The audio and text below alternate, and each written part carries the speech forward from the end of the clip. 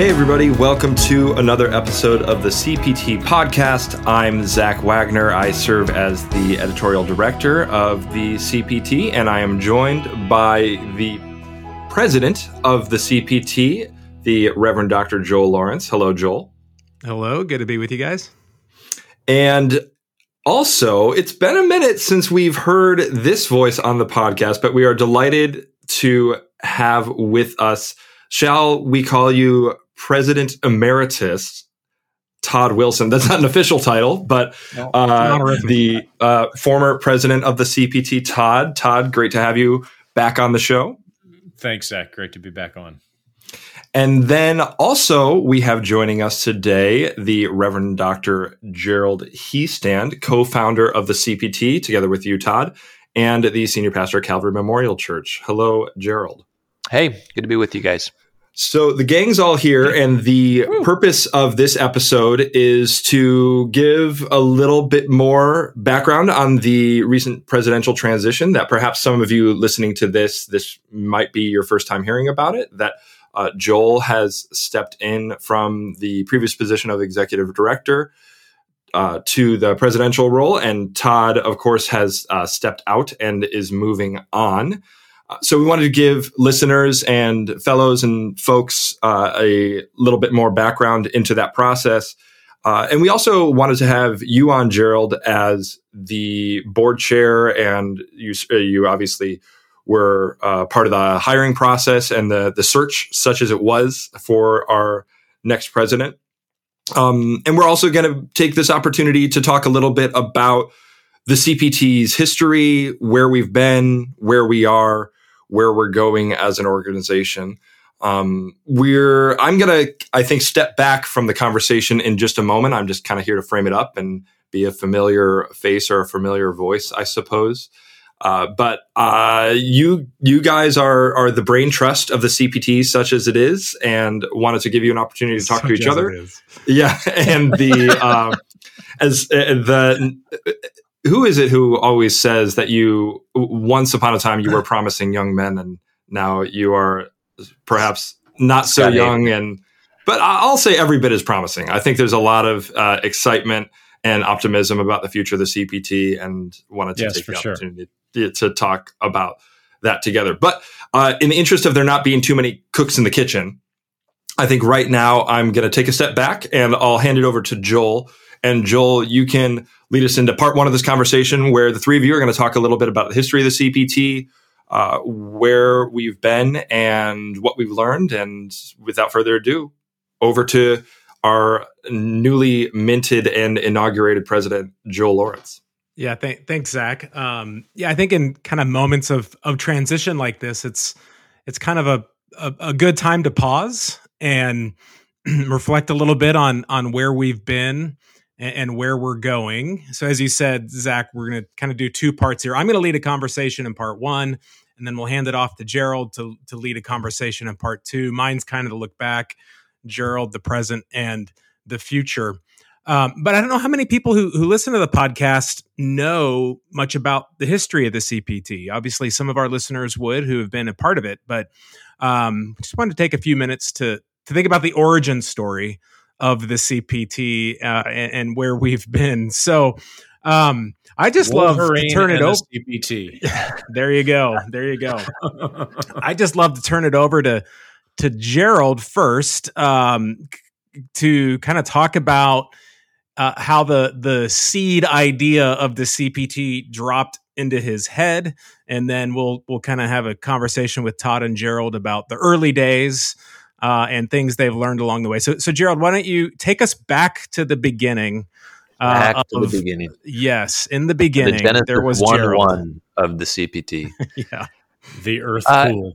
Yeah, so I've told this in various ways at various points, but a couple things came together at the same time that kind of coalesced into the CPT vision. I was serving in pastoral ministry as a youth pastor, and then went from there to do a graduate degree at TEDS. And I was particularly interested in theology going back through the graduate degree. I'd done pastoral ministry for a while. I didn't feel like I necessarily needed to go to graduate school to do an MDiv to learn how to be a pastor. I was very focused on trying to shore up some theological ideas that I had. And so I noticed in going back into the academy, going back into graduate school, I noticed a disconnect between what I was the questions that I was asking theologically that had kind of emerged from my pastoral ministry, and the way that theology was conducted in an academic environment. And Trinity, TEDS, it's a seminary. It's, I think, very friendly to the church. It's very concerned about training pastors. So it wasn't like I was going to some state university that didn't care, but all the same, there still was a lot of the theology that we were reading felt a couple steps removed from the situation on the ground. So that was a thing that I noticed. And then one of the classes that I took during my studies there was with Dr. Doug Sweeney, who now is a CPT board member, and was teaching at the time at Trinity, Jonathan Edwards. He's an Edwards scholar, and he was teaching an Edwards class there at Trinity. And he pointed out that in Edwards' day, the principal theologians of the colonies were the pastors, because there just wasn't any kind of institutional presence of academic schools that sort of housed the theologians. So if you wanted to grow up and be a theologian in Edwards' day, you had to grow up and be a pastor, because that was the only institution that was going to pay the way for you to be a theologian was the church. And so as a consequence, I think Doug at one point said it, but I don't remember the exact percentage, but far and away the highest percentage of texts that were in, say, the College of New Jersey or Yale libraries, which were the principal sort of fledgling seminaries of the colonial days. The majority of those texts were written by New England clergy. So the theology that the emerging clergy were being trained in was theology that was coming out of the church context. And that just struck me as, that here I am, I'm doing theological work in a seminary, and far and away, the majority of theology that I'm reading is actually being done outside of the church. It's being constructed in an academic environment. But in Edwards' day, that wasn't the case. And then Doug pointed out that this actually goes back further than just the colonies. This is kind of the pattern of how theology has been mostly done throughout church history. It's been primarily the purview of pastors and bishops and priests and other church people that have been the generators of theology. So that was very interesting to me. And then the third kind of thing that clicked into place, I think, was this was back in the days, if any of you can remember, but back in the days of the emerging church, it was just all the rage. And so a big part of that conversation was epistemology and how do we know what we know, and foundationalism and post-foundational. So I was very much into the epistemology conversation and the effect of social location on our theological formation. And so that just kind of was the thing that brought it all together for me, was that as we've moved theological construction and formation out of the church as the habitat in which theology is formed, and we've moved it into the academy, we've changed the social location of theological formation. And so the questions now that get asked and answered in the academy are not exactly the same as the questions that are getting asked and then needing answered in the churches. So the idea then for me was like, oh, how do we address this, right? Like, what would be the way forward? And initially, I think I had some thoughts of creating some sort of student organization that would try to, help students think about moving back into the pastorate as the location for their theology. And it was right around then that Todd and I connected, and we didn't know each other prior to my graduate school. So we kind of connected over the CPT. Our friendship was a friendship born out of the CPT vision. So maybe I can pause there, but just say that those were some of the seminal insights that kind of got me going in the direction of the CPT. Yeah, so I'd love to hear kind of how you guys got connected. What was that? You didn't know each other. How did you get connected? Why did you guys get connected? Gerald, you have this seminal idea. You talk to somebody. You're trying to figure this out. Todd comes on the scene. How did that happen? Well, so I had this idea, and I felt like it was a good idea, but I needed like a venture capitalist, because I didn't, I'm not even done with my graduate degree yet, and so I don't even have an MA, and I'm like, no one's going to listen to me on anything about this, So I was trying to find someone with a bit more like substantive credential, to help me, and I talked to this person and I talked to that person. Everyone was kind of like, oh, that's a good idea, but they weren't much further along in their studies than I was, and so, but I ended up in a very weird providential way.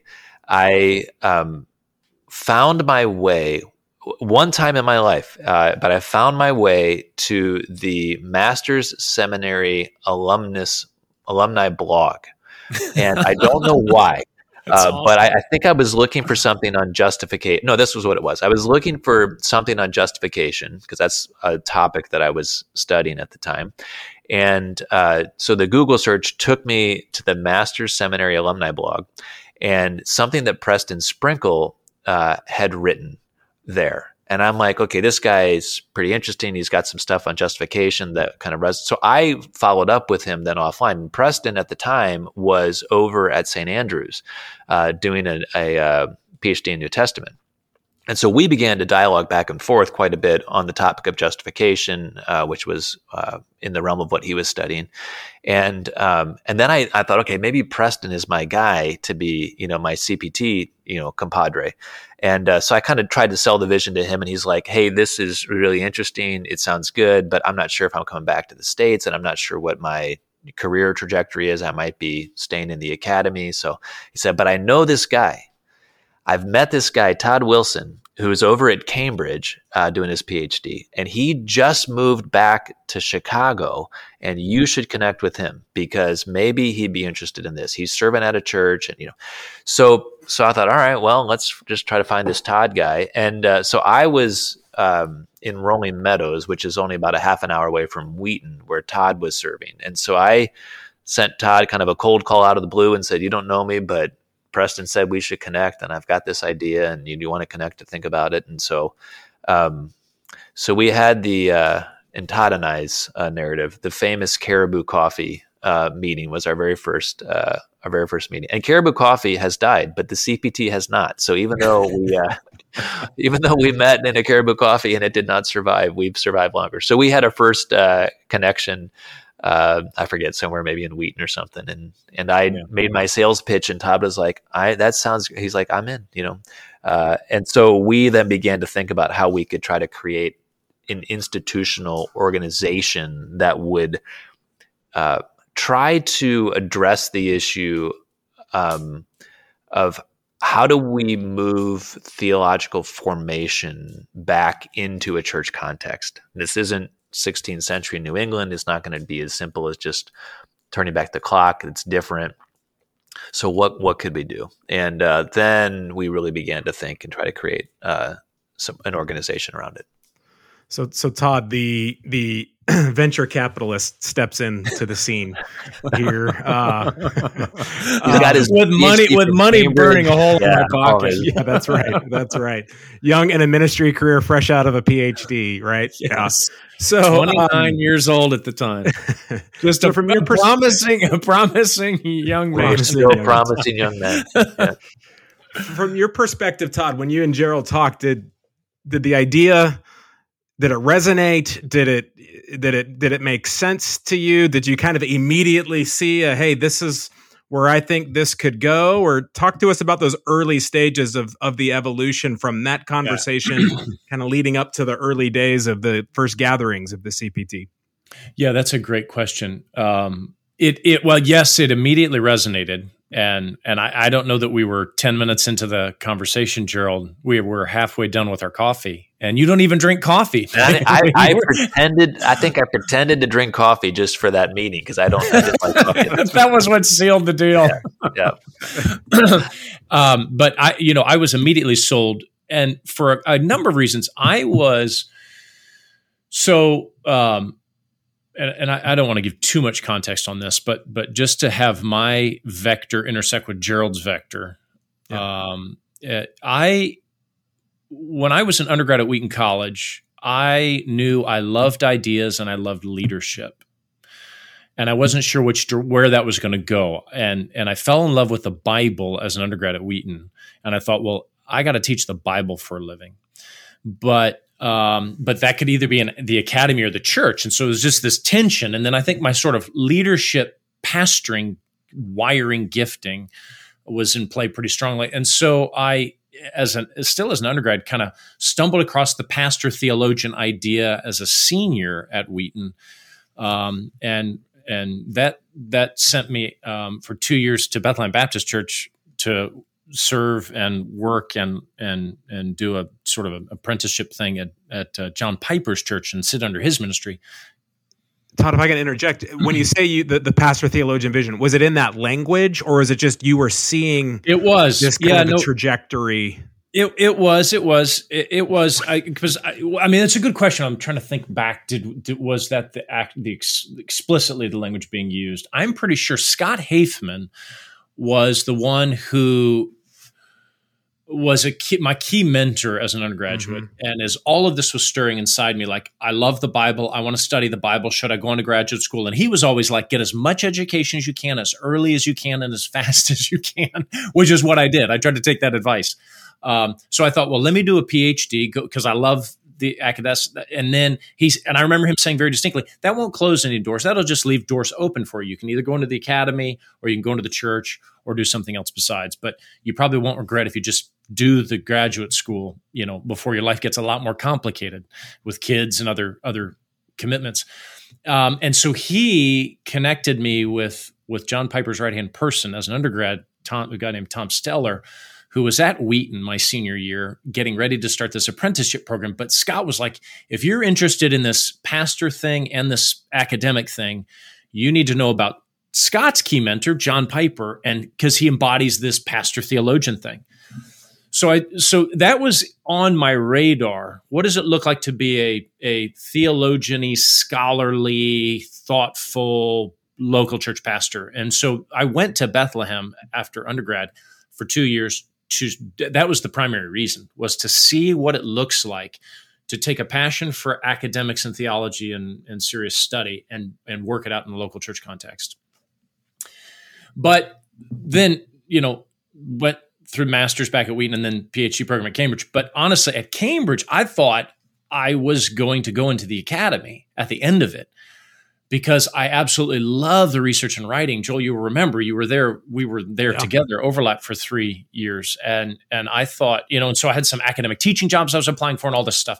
And then in God's good providence, he just absolutely intervened toward the end of my time at Cambridge and called us to go back to Wheaton to serve at College Church, where my wife and I attended as undergrads and grad student, where I interned with Kent Hughes, who some of the listeners will know that name. And then served as his associate right after. I remember well, Todd, sitting in the back garden at Tyndale House after this lightning bolt from God had come to call you in a very different direction than what you were planning, and sitting out there and talking it through. I think had you gone back to the States for a short time, or maybe you were about to go back? Yeah, no, it's exactly what it was. We were home for a little summer break, and we returned right after Labor Day in the fall, or early September. And we flew out of Chicago. We were in Indianapolis with our family. We flew out of Chicago, and before we flew back, we met with Kent and Barbara Hughes, and that just the Lord used them and our relationship, and was just at work on the whole thing. Anyways, so I had a lot of that stirring within me. And then I land at College Church. I'm fresh out of a PhD, and I really thought I was going to be an academic at the end of Cambridge. But now I'm pastoring and doing adult ministries and church planting and ministry, all this kind of stuff. And so my getting ready to interact with Gerald, so to speak, like what God was doing in my life was all of that background from undergrad through Bethlehem Baptist and Pastor Theologian thing and seeing it through John Piper and all this to doing a PhD, landing in a local church and trying to do large church pastoral ministry with a burning desire to be a research scholar at the same time, and finding that was stunningly difficult to do and incredibly complex. So because like large church ministry context, particularly when you're an associate pastor, I was managing so many things. 400 or 500 people in the women's Bible study ministry space was under my purview, and church, all this kind of stuff. That didn't leave a lot of time for working on my Habilitationsschrift, right? My second academic book, which is what I was trying to do while I was a pastor at college church. I would get up at 5 a.m. and I would go over to my office, and by 6 o'clock, I'm sitting at my desk trying to write a book on a kind of supersessionist reading of Galatians and Heilsgeschichte and all this kind of fancy stuff. And it was just agonizing. It was really complicated. In fact, during that time, I had a professor at Cambridge who had gone to St. Andrews named Marcus Bachmuel, who reached out to me and said, "Hey, do you want to apply for this lectureship at St. Andrews in New Testament?" And I did apply for it. And I thought, you know what? This whole pastor thing is not quite sinking in. I got this academic thing burning within me. And then the Lord, I applied for it after I'd been at college church for about a year or so. I thought, I came back, we're doing this, probably time to go back to the academy. And the Lord then just again kind of moved and reaffirmed the pastoral calling. And shortly thereafter, Gerald and I are at the Caribou.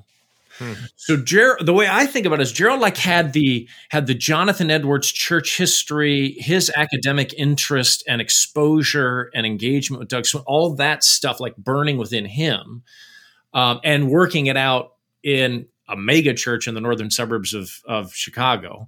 And I had my own personal journey. It was more of an existential sort of vexing thing for me. It was less like church history insights. I wasn't quite thinking along those lines. I was more just like, academics is important. I love academics. Now I'm a pastor. How do I give vent and expression to this in the context of church ministry where it's very inhospitable to that kind of work? And so it was when he proposed the idea, when he laid out the idea, it resonated entirely. And in many ways, it was like, yes, that's a great idea. Let's see if we can't lean into that.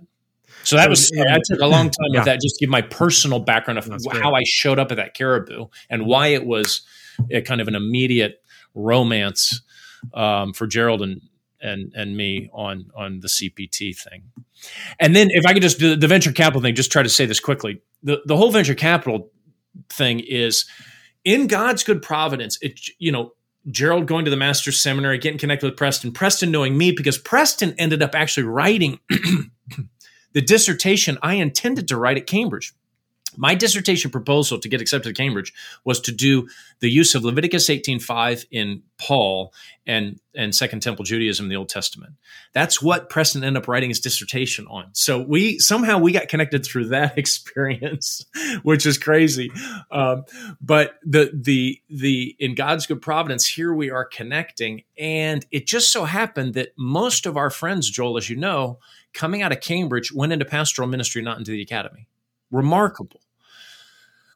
And so there was this little stable of pastors with PhDs that resonate, either they already resonate with, or they could easily be sold on the vision of Pastor Theologian. This is who they are. This is what they want to be doing. And so when Gerald was like, what do you think about institutionalizing this or creating some little organization or movement? I thought, yes, I think we can do this. This is a viable concept from an venture capitalist standpoint. This is ready to go to market. Well, and yeah, I was going to say that the image that comes to mind is kind of Gerald was the match.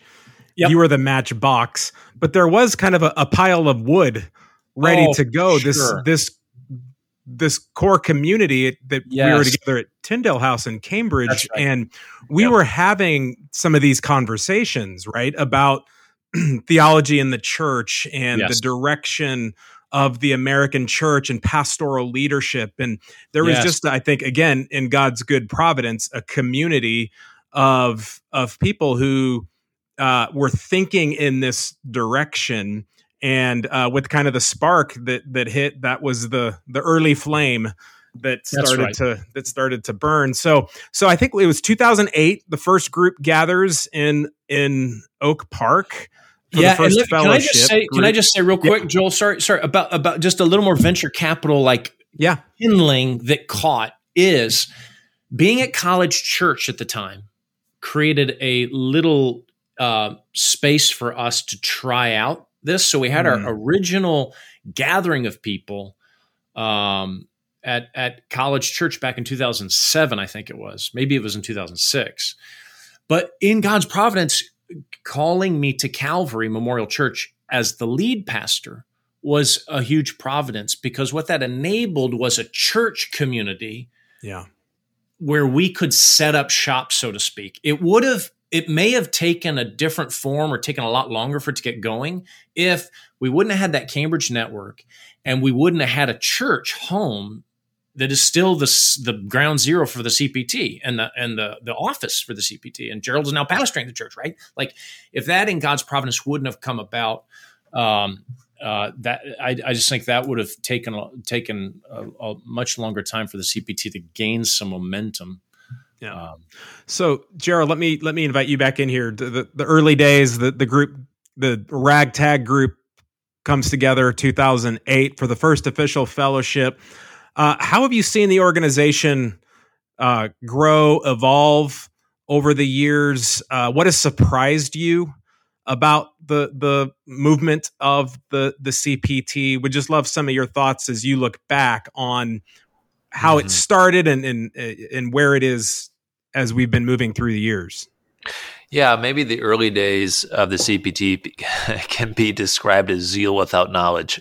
It's just we had a lot of zeal and a lot of idealism about what we could do, and we've joked about this, the three of us, but just that first gathering.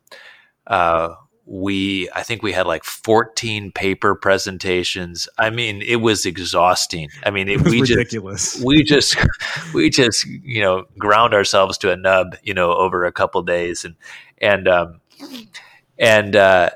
there was such kind of a sense of like, oh, we could do something different, and I think it's true, and the Lord has used the organization to kind of create some new pathways and to do things different. But I think there was an initial sort of energy and zeal that has been tempered over the years and matured into something that's maybe a bit more realistic.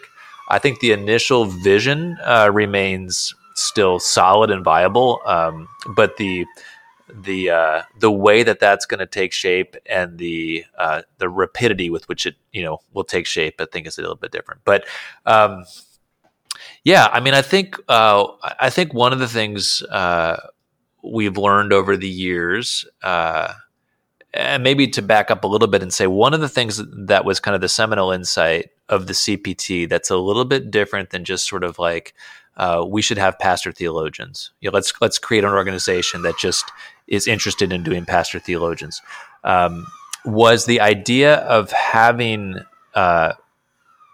pastors who were constructing theology for other theologians and pastors.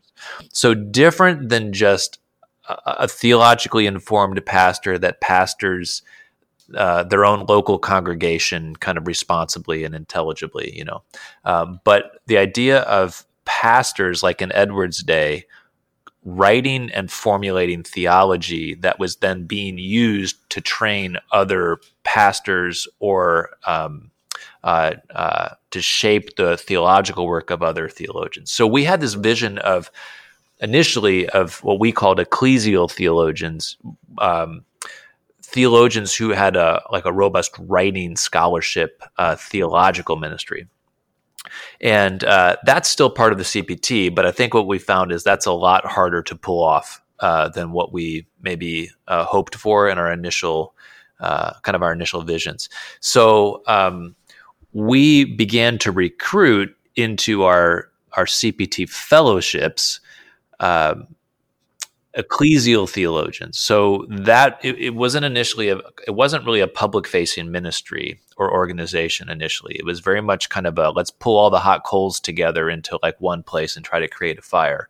And so this is where the Cambridge network that Todd had and that Joel, that you were a part of in the early days, was so helpful of like just establishing an initial collection of people that wanted to do pastoral ministry and that had the highest levels of theological training that, can be had, in our contemporary context. And so we then began to recruit, as it were, more people, like-minded people, to that collection of people. So we then added a second fellowship, and then we added a third fellowship, and now we're up to the sixth. But we probably have 120 fellows or so currently. But what I think has become evident is that of 120 fellows, they're not all producing theological scholarship on a kind of a yearly basis, writing monographs, putting those out that other theologians and pastors are interacting with. Some of them are, but many of them are not. So I think we've had to rethink what is the role of pastor theologians, ecclesial theologians. How do they lead theologically? How do we kind of reshape the vision around what's possible? And so I think, we do have some fellows, and I think this still remains my vision of wanting to produce theological scholarship and monographs for other pastors and theologians. And so that still is very much a viable thing, but we wanted to broaden that out a fair bit so that we can have some more room for theological leadership beyond simply just writing a monograph, with Baker Academic or OUP or something like that. So, Todd, let me ask you to respond to the same question, kind of from where it was, where it is, how has it evolved from your perspective? What has maybe surprised you along the way?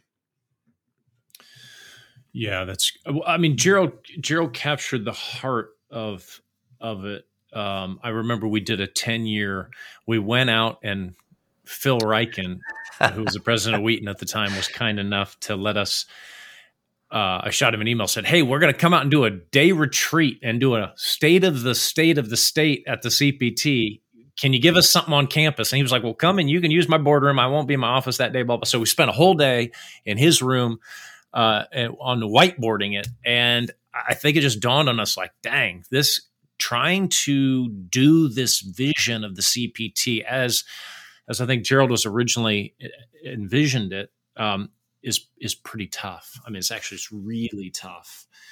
And Gerald just spoke to that. Maybe I would add my two pieces on that are, one is, practically speaking, it's very hard to do ecclesial theology that is robust and substantive, that is speaks to other pastor theologians, much less academic theologians, like is written at that kind of a level. It's hard to do logistically particularly when you're a preaching pastor, when you're lead pastor of a, it doesn't need to be a large church. Certainly, a large church might even be easier, but can be.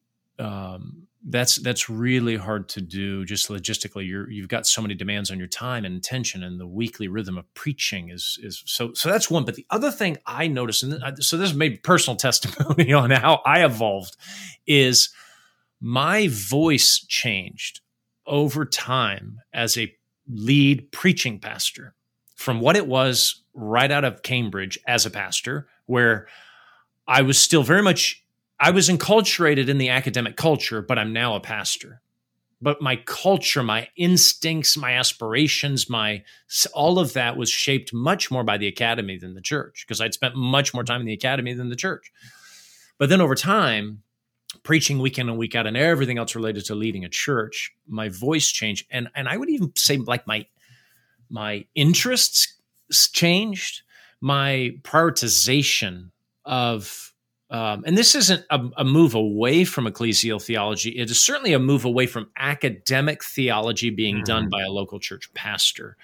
Yeah. If you were to say to me, Todd, I want to give you a month so that you can write another New Testament studies article on some fine detail of Galatians or Pauline exegesis, I just would be like, I don't know that I've got time for that or the interest for that.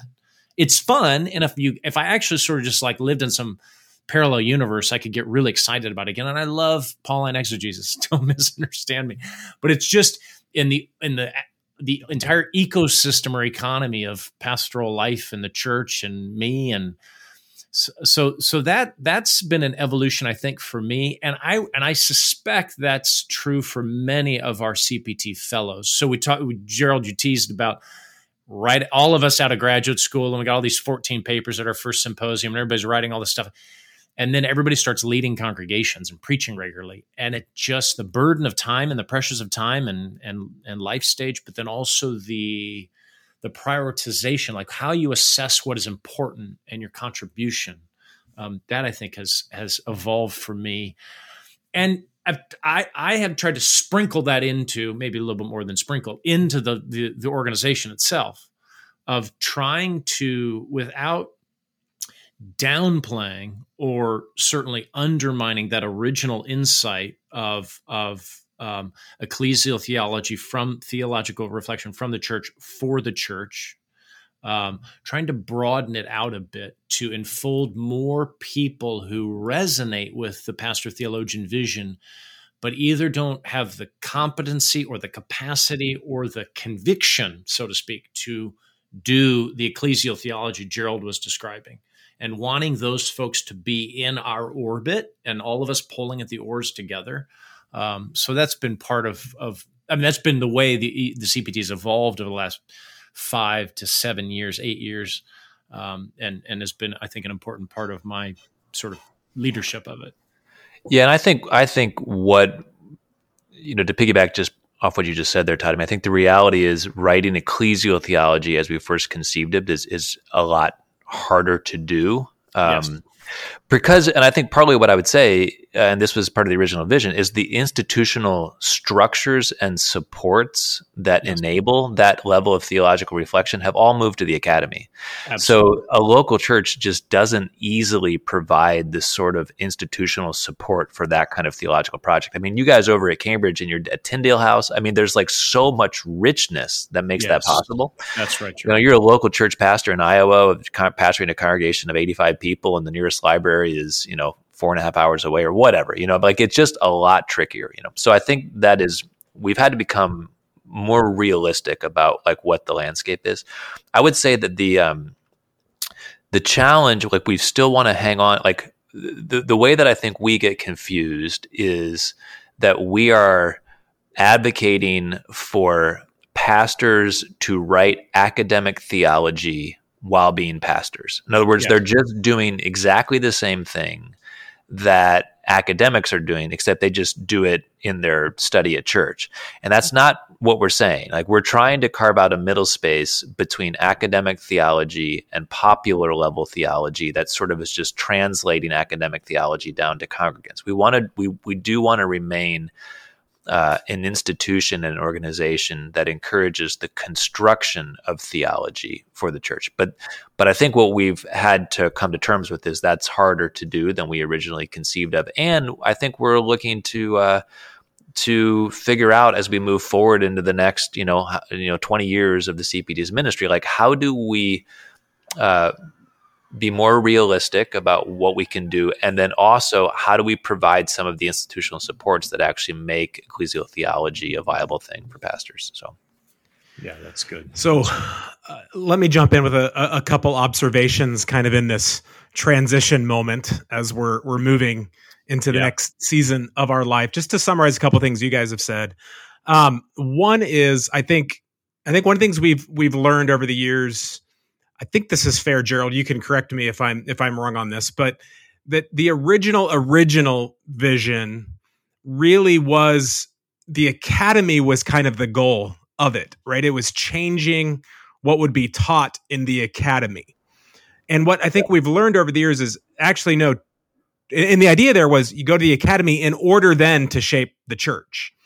And I think what we have done is said, no, we're going to be more directly about the church. Like, if the church is the proper ecosystem of theology, then let's be focused on the church as the ecclesial location for theological reflection. We're still in relationship with the academy and academic theologians, but in a sense, we've kind of bypassed that. Write books for the academy that then will be used to train pastors who then will be in the church.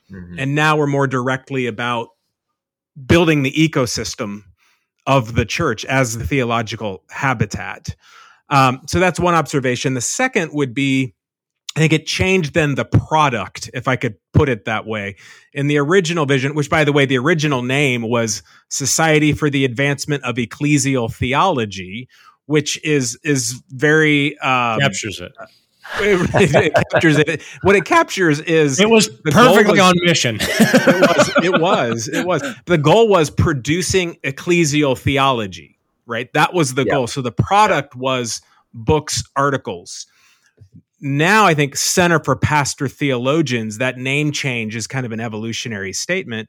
The product is pastor theologians who can write books and articles, and many do, and we want to promote that, but also many don't. And they're going to be preaching regularly, and they're going to be leading Bible studies in their church, and we want that out of this identity of pastor theologians. So one of the things I see in kind of this transition that we're in, both a leadership transition, but just kind of an institutional transition, is kind of coming to terms with the fact that really this is an identity project. This is about building the identity of the pastorate in the United States, creating a new imaginative vision of the identity of pastor as pastor theologian, out of which flows different kinds of work, different kinds of products. Like we said, we have some in our 120 who do write books, serious books, and we want to create structures for that. We have others who aren't going to do quite as much book writing, but their ministry is going to look a little bit different. And we want all of that to kind of capture the scope of the pastor theologian, rooting it in this identity. So I think getting a little more intentional about a formative process to produce pastor theologians. And so as I kind of think about where we are and where we're going, it's investing energy in that product of pastor theologians. And through that, hopefully, Lord willing, in 20, 30 years, we look back and see there are thousands of pastors now operating out of this identity of pastor theologian, and their churches are being theologically equipped as the proper habitat of theology. Yes. Yeah. And I think what you said there, right, is correct, and kind of a shift in like our target audience, because I think in the early days, my thought was, so all of these fledgling pastors in Edwards, colonial days are being taught by theology that's been written by pastors. So like, let's get more theology into the seminaries, right? So we got to create context for pastors to write theology that would then like find its way to the seminaries, so that folks like Kevin Van Hooser and Doug Sweeney can teach with pastoral theology rather than just academic theology. But one, I think that's a lot harder to do, as we've said, and it's not entirely what's needed, I don't think, frankly, given the fact that this isn't colonial New England. Like, we now there's a robust academy that's doing a lot of academic work, so we want to benefit from that too.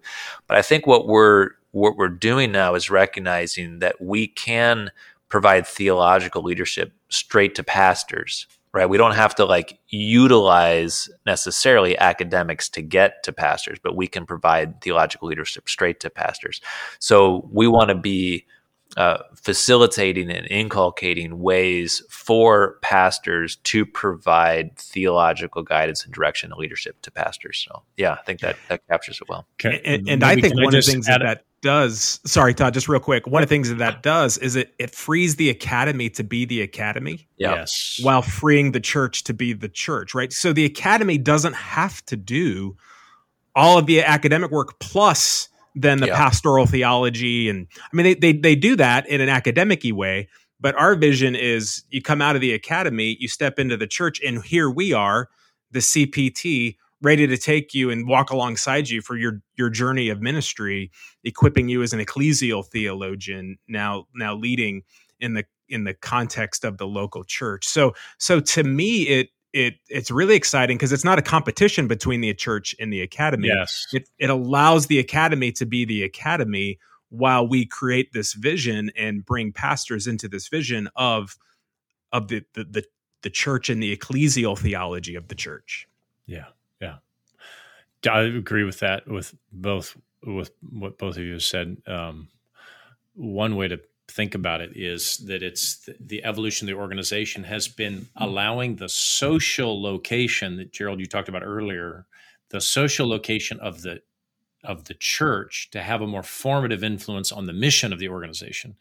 I think it would be fair to say, Gerald, both of us' primary social location when we got the thing going was the academy. That was more formative in shaping our horizons and our thinking. At least for me, it was. And I think, yeah, I mean, somewhat for me too. Maybe not quite as much, but yeah, I agree with that. Yeah. So yeah, just the horizons that when we're thinking about what's significant, what's important, how do we affect change?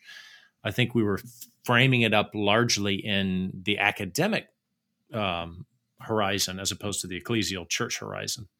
Ironically enough, but I think that's been a good evolution for the organization. I think what's fun about that, though, is even with that, right, the seed idea of what we're doing today, almost 20 years later, was there. And it's taken us a little while to figure out exactly how it plays out and exactly where it is. But I look at where we are and where we're going. It's not a in distinction from where it began. Yeah. It's continuing that work and kind of living into that original idea. Now, I think in more robust ways and in new ways. And again, that's one of the things that's exciting to me about this, because this kind of idea of the pastor theologian, the CPT didn't discover this. We don't have a copyright, right? We don't have a trademark on this thing. It's a movement, and now it's out there in the world. I was at a conference a few weeks ago, and the pastor theologian as an idea, as a concept, it's a thing now. Yes. And so to kind of be able to continue to play our role in shepherding that is exciting to me. And I think we're well positioned to keep giving vision and guidance to this conversation. So we're in this transition period. Todd, yes, you're transitioning to some new horizons. Tell us about what you're up to and kind of how God has been working in your life to lead you to this place. Yeah, sure. And a lot to be said, and I could go on for a long time. We could turn this into a therapy session talking about the transition. We do that because as all the listeners will understand, any major transition like this is a complex, layered thing. It's usually not one factor that leads someone to make a significant life and career transition, and much less leave an organization that you've invested nearly 20 years in and love and are deeply connected with. So, maybe I'll put it this way. I was sensing. I was sensing.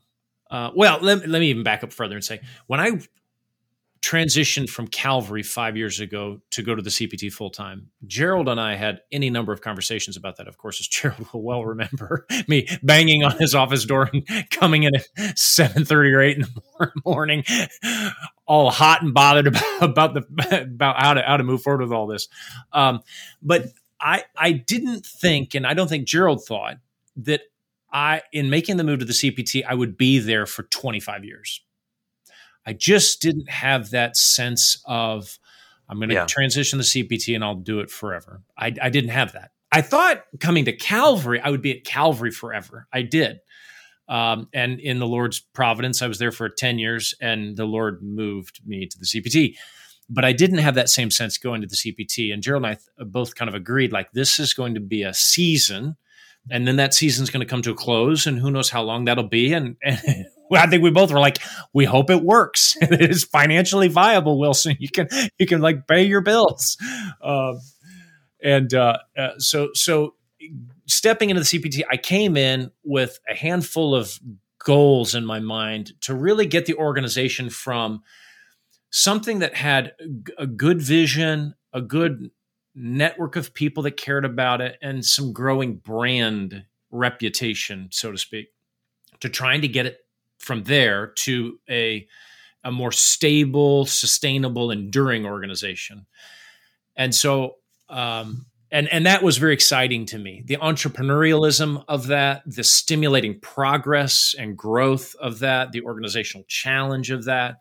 And I thought, let me give my energies to that, and try to tackle a couple of things like develop a much more robust fundraising base. It just needs to be said that like when you stepped into the role, it wasn't like someone had handed us $1 million so that you could do that. So like, it wasn't a surefire thing that was going to work. So, kudos to you. I mean, that to be my wife's father was worried that I was going to be able to take care of his daughter.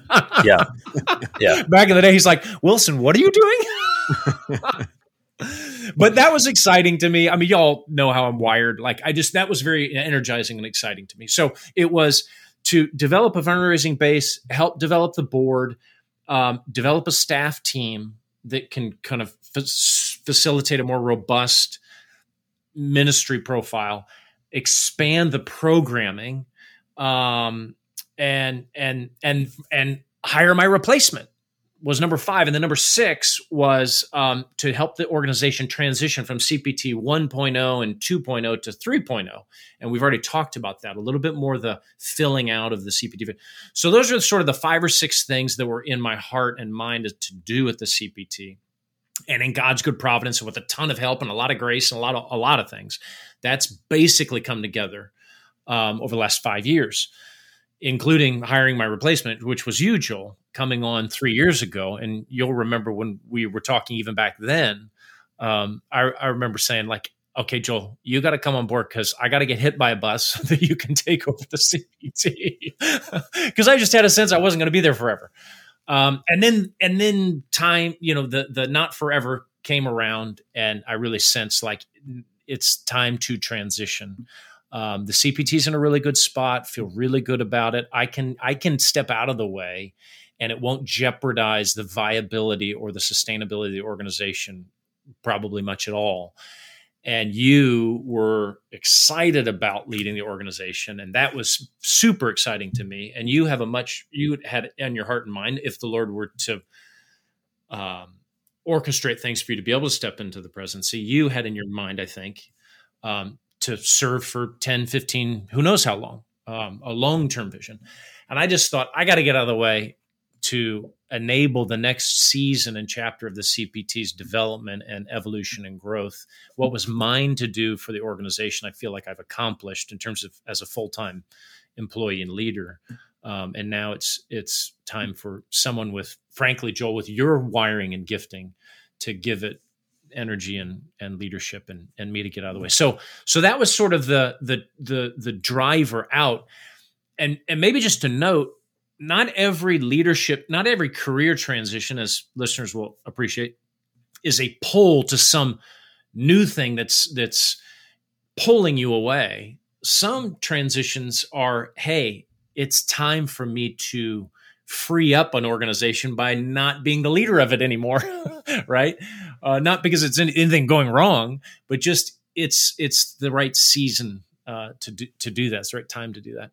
So that was what I sensed very strongly, and I think Gerald, that was on your, you are confirming that, and Joel as well. One of what I'm stepping into, I am, with all that proviso aside, I am very excited about. I've been doing a lot of mentoring. You might even use the language of discipling, mentoring, coaching pastors through the CPT for years. And I started a coaching business, an LLC, about a little over 3 years ago, to formalize that, give structure to that. And so I'm really excited. I'll be giving a lot more of my energy to developing that and spinning off a new 501c3 called Integrated Pastors. The LLC is called Integrated Leaders. The 501c3 will be called Integrated Pastors, to help really give more concerted effort to coaching pastors, so that they're not only pastor theologians, but they're healthy and not going to blow their life and ministry up. So I'll be doing that. And in addition to that, about 6 weeks ago, I had a dear friend, CPT fellow, who's now the president of Southern Wesleyan University, found out about my leadership transition out of the CPT and said, "Hey, why don't you come work with me and just help me with a variety of university-wide initiatives?" His name is Bill Barker. He was a Cambridge friend of Joel's and mine. And so I've agreed to do that, and I'm just getting started on that as special advisor to him, helping with advancement and a variety of other entrepreneurial kinds of things, which I think suits my wiring and gifts pretty well. So I'll be doing those two things in tandem for this next chapter and season of my life. I do want to honor my father, by the way, with just one adage. My dad, you both have met my dad, who I love and is amazing.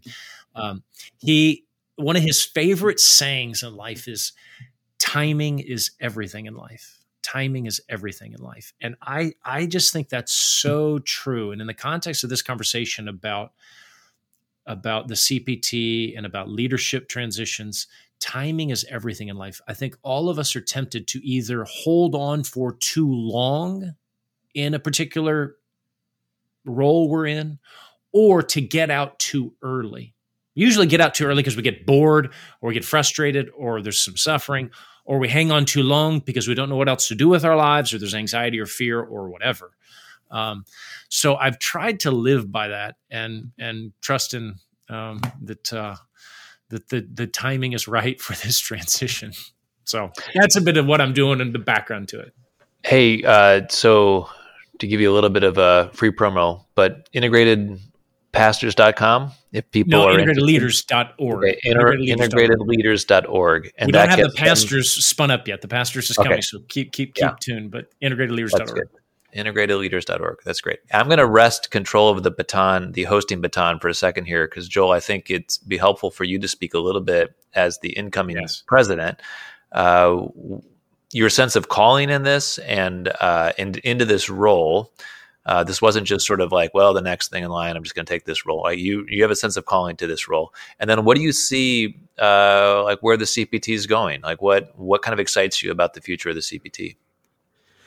Yeah, so I think sense of calling goes way back. I mean, from that first gathering in 2008, I just have very clear memories of stepping in with that community and thinking, you know what, this is it. Like there's something really important going on here. And I was at that point in time, I was a professor at Bethel Seminary in St. Paul. I was the teaching pastor of a local church. And so I was kind of in both worlds of the church and the academy. I had been going to, ETS and AAR, and I liked those things, but it didn't take very long for some of the sheen of the academy to wear off for me, and just started to think about what really do I want to give my life to. And at that point I had opportunity to start pastoring a church, and I did both church and academy for a number of years. And then I became the senior pastor of a church in St. Paul from 2013 to 2020. And all through that time, kind of deeply engaged with the CPT, my writing energies were kind of going towards the CPT. And so I just, from the very early days, kind of felt in my bones, like there is something important here that I want to be a part of.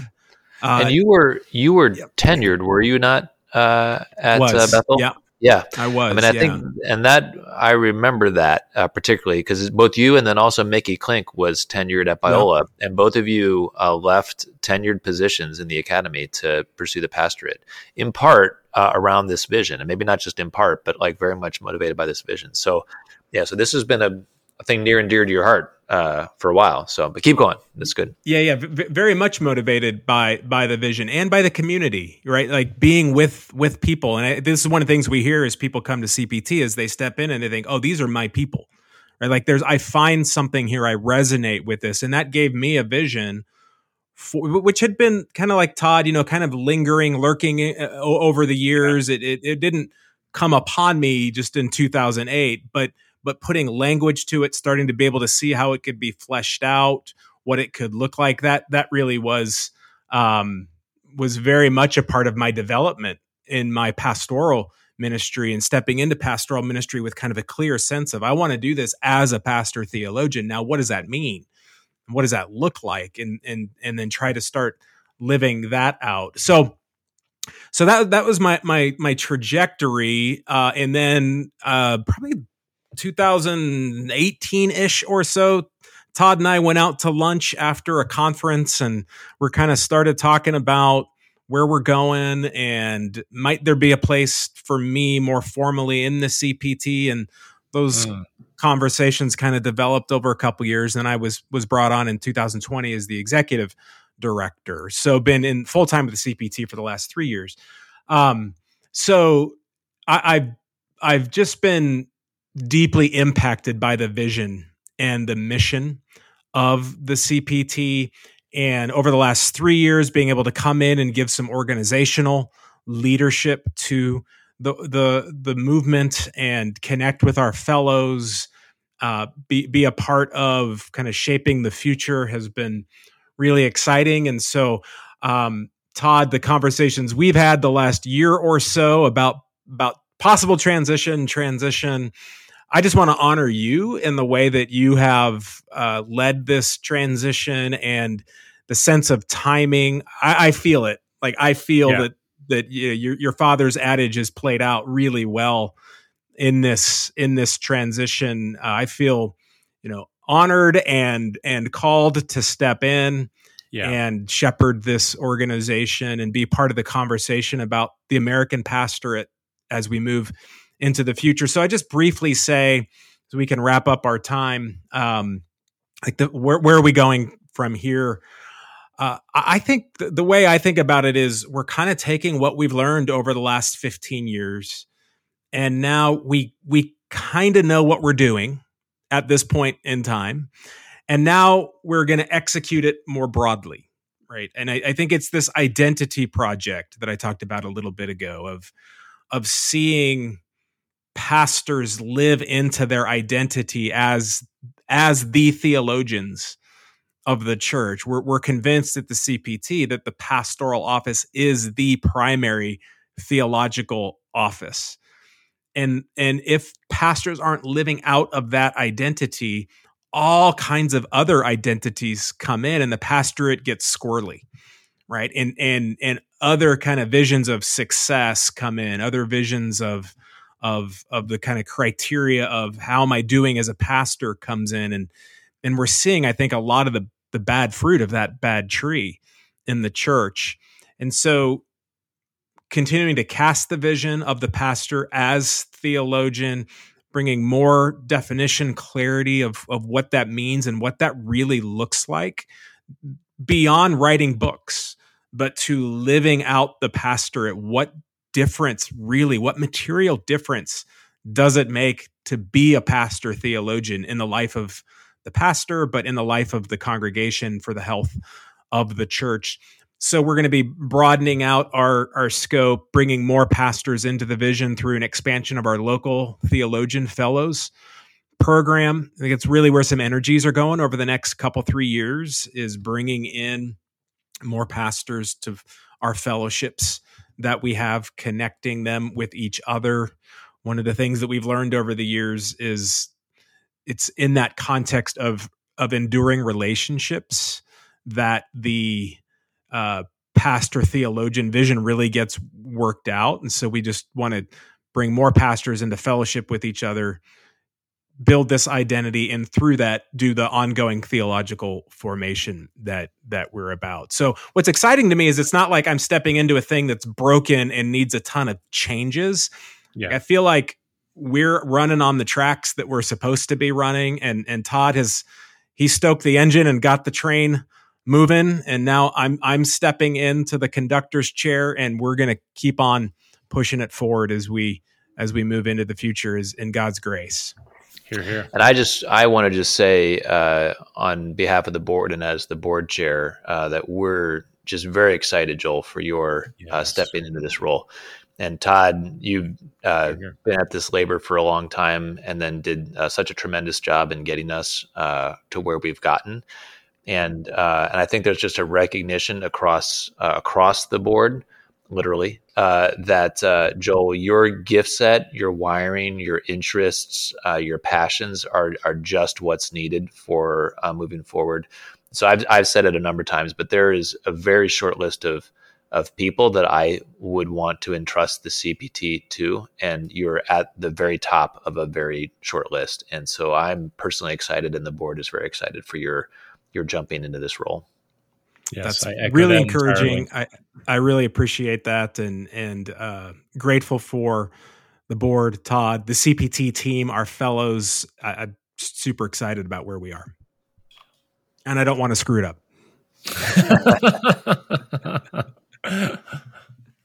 Well, I don't think we have any concerns. We but certainly believe the best about you going forward, Joel. So I didn't want to end on that note. I've been kind of waiting in the wings or listening kind of in the gallery of this conversation with baby Adeline here, and she's actually cooperating very well for this last little bit that I'm recording, which I'm pleased. She's excited too about Joel. She is excited. Only good vibes for President Lawrence going forward.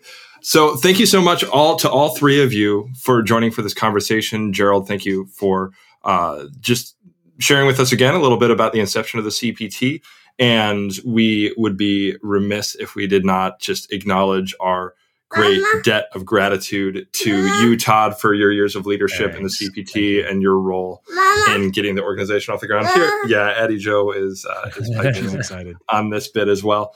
And just all of our excitement about this new phase with you, thank you, in the president's chair, such as it is, Joel. Thank you again for this. To listeners, be praying for us. Be praying for Joel as he is leading the CPT going forward, for all the logistics and vision and responsibilities associated with that. And I think we can leave it there. Excited for the next season, and thanks everybody for listening. Thank you. Thanks, guys.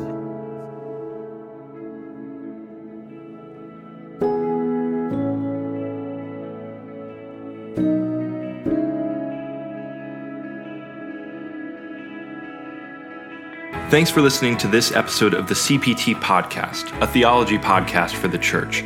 If you appreciated this episode, could I ask you to consider sharing it online with others, rating the show on Apple Podcasts, or even leaving a review? It means a lot to us, and it helps others hear about the show. The CPT Podcast is a production of the Center for Pastor Theologians.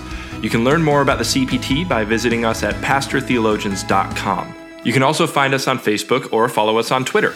The host for today's episode was Joel Lawrence. Our producer and editor is Trenton Jones. Our music was composed by Andrew Gerlicher. I'm Zach Wagner. Thanks for listening.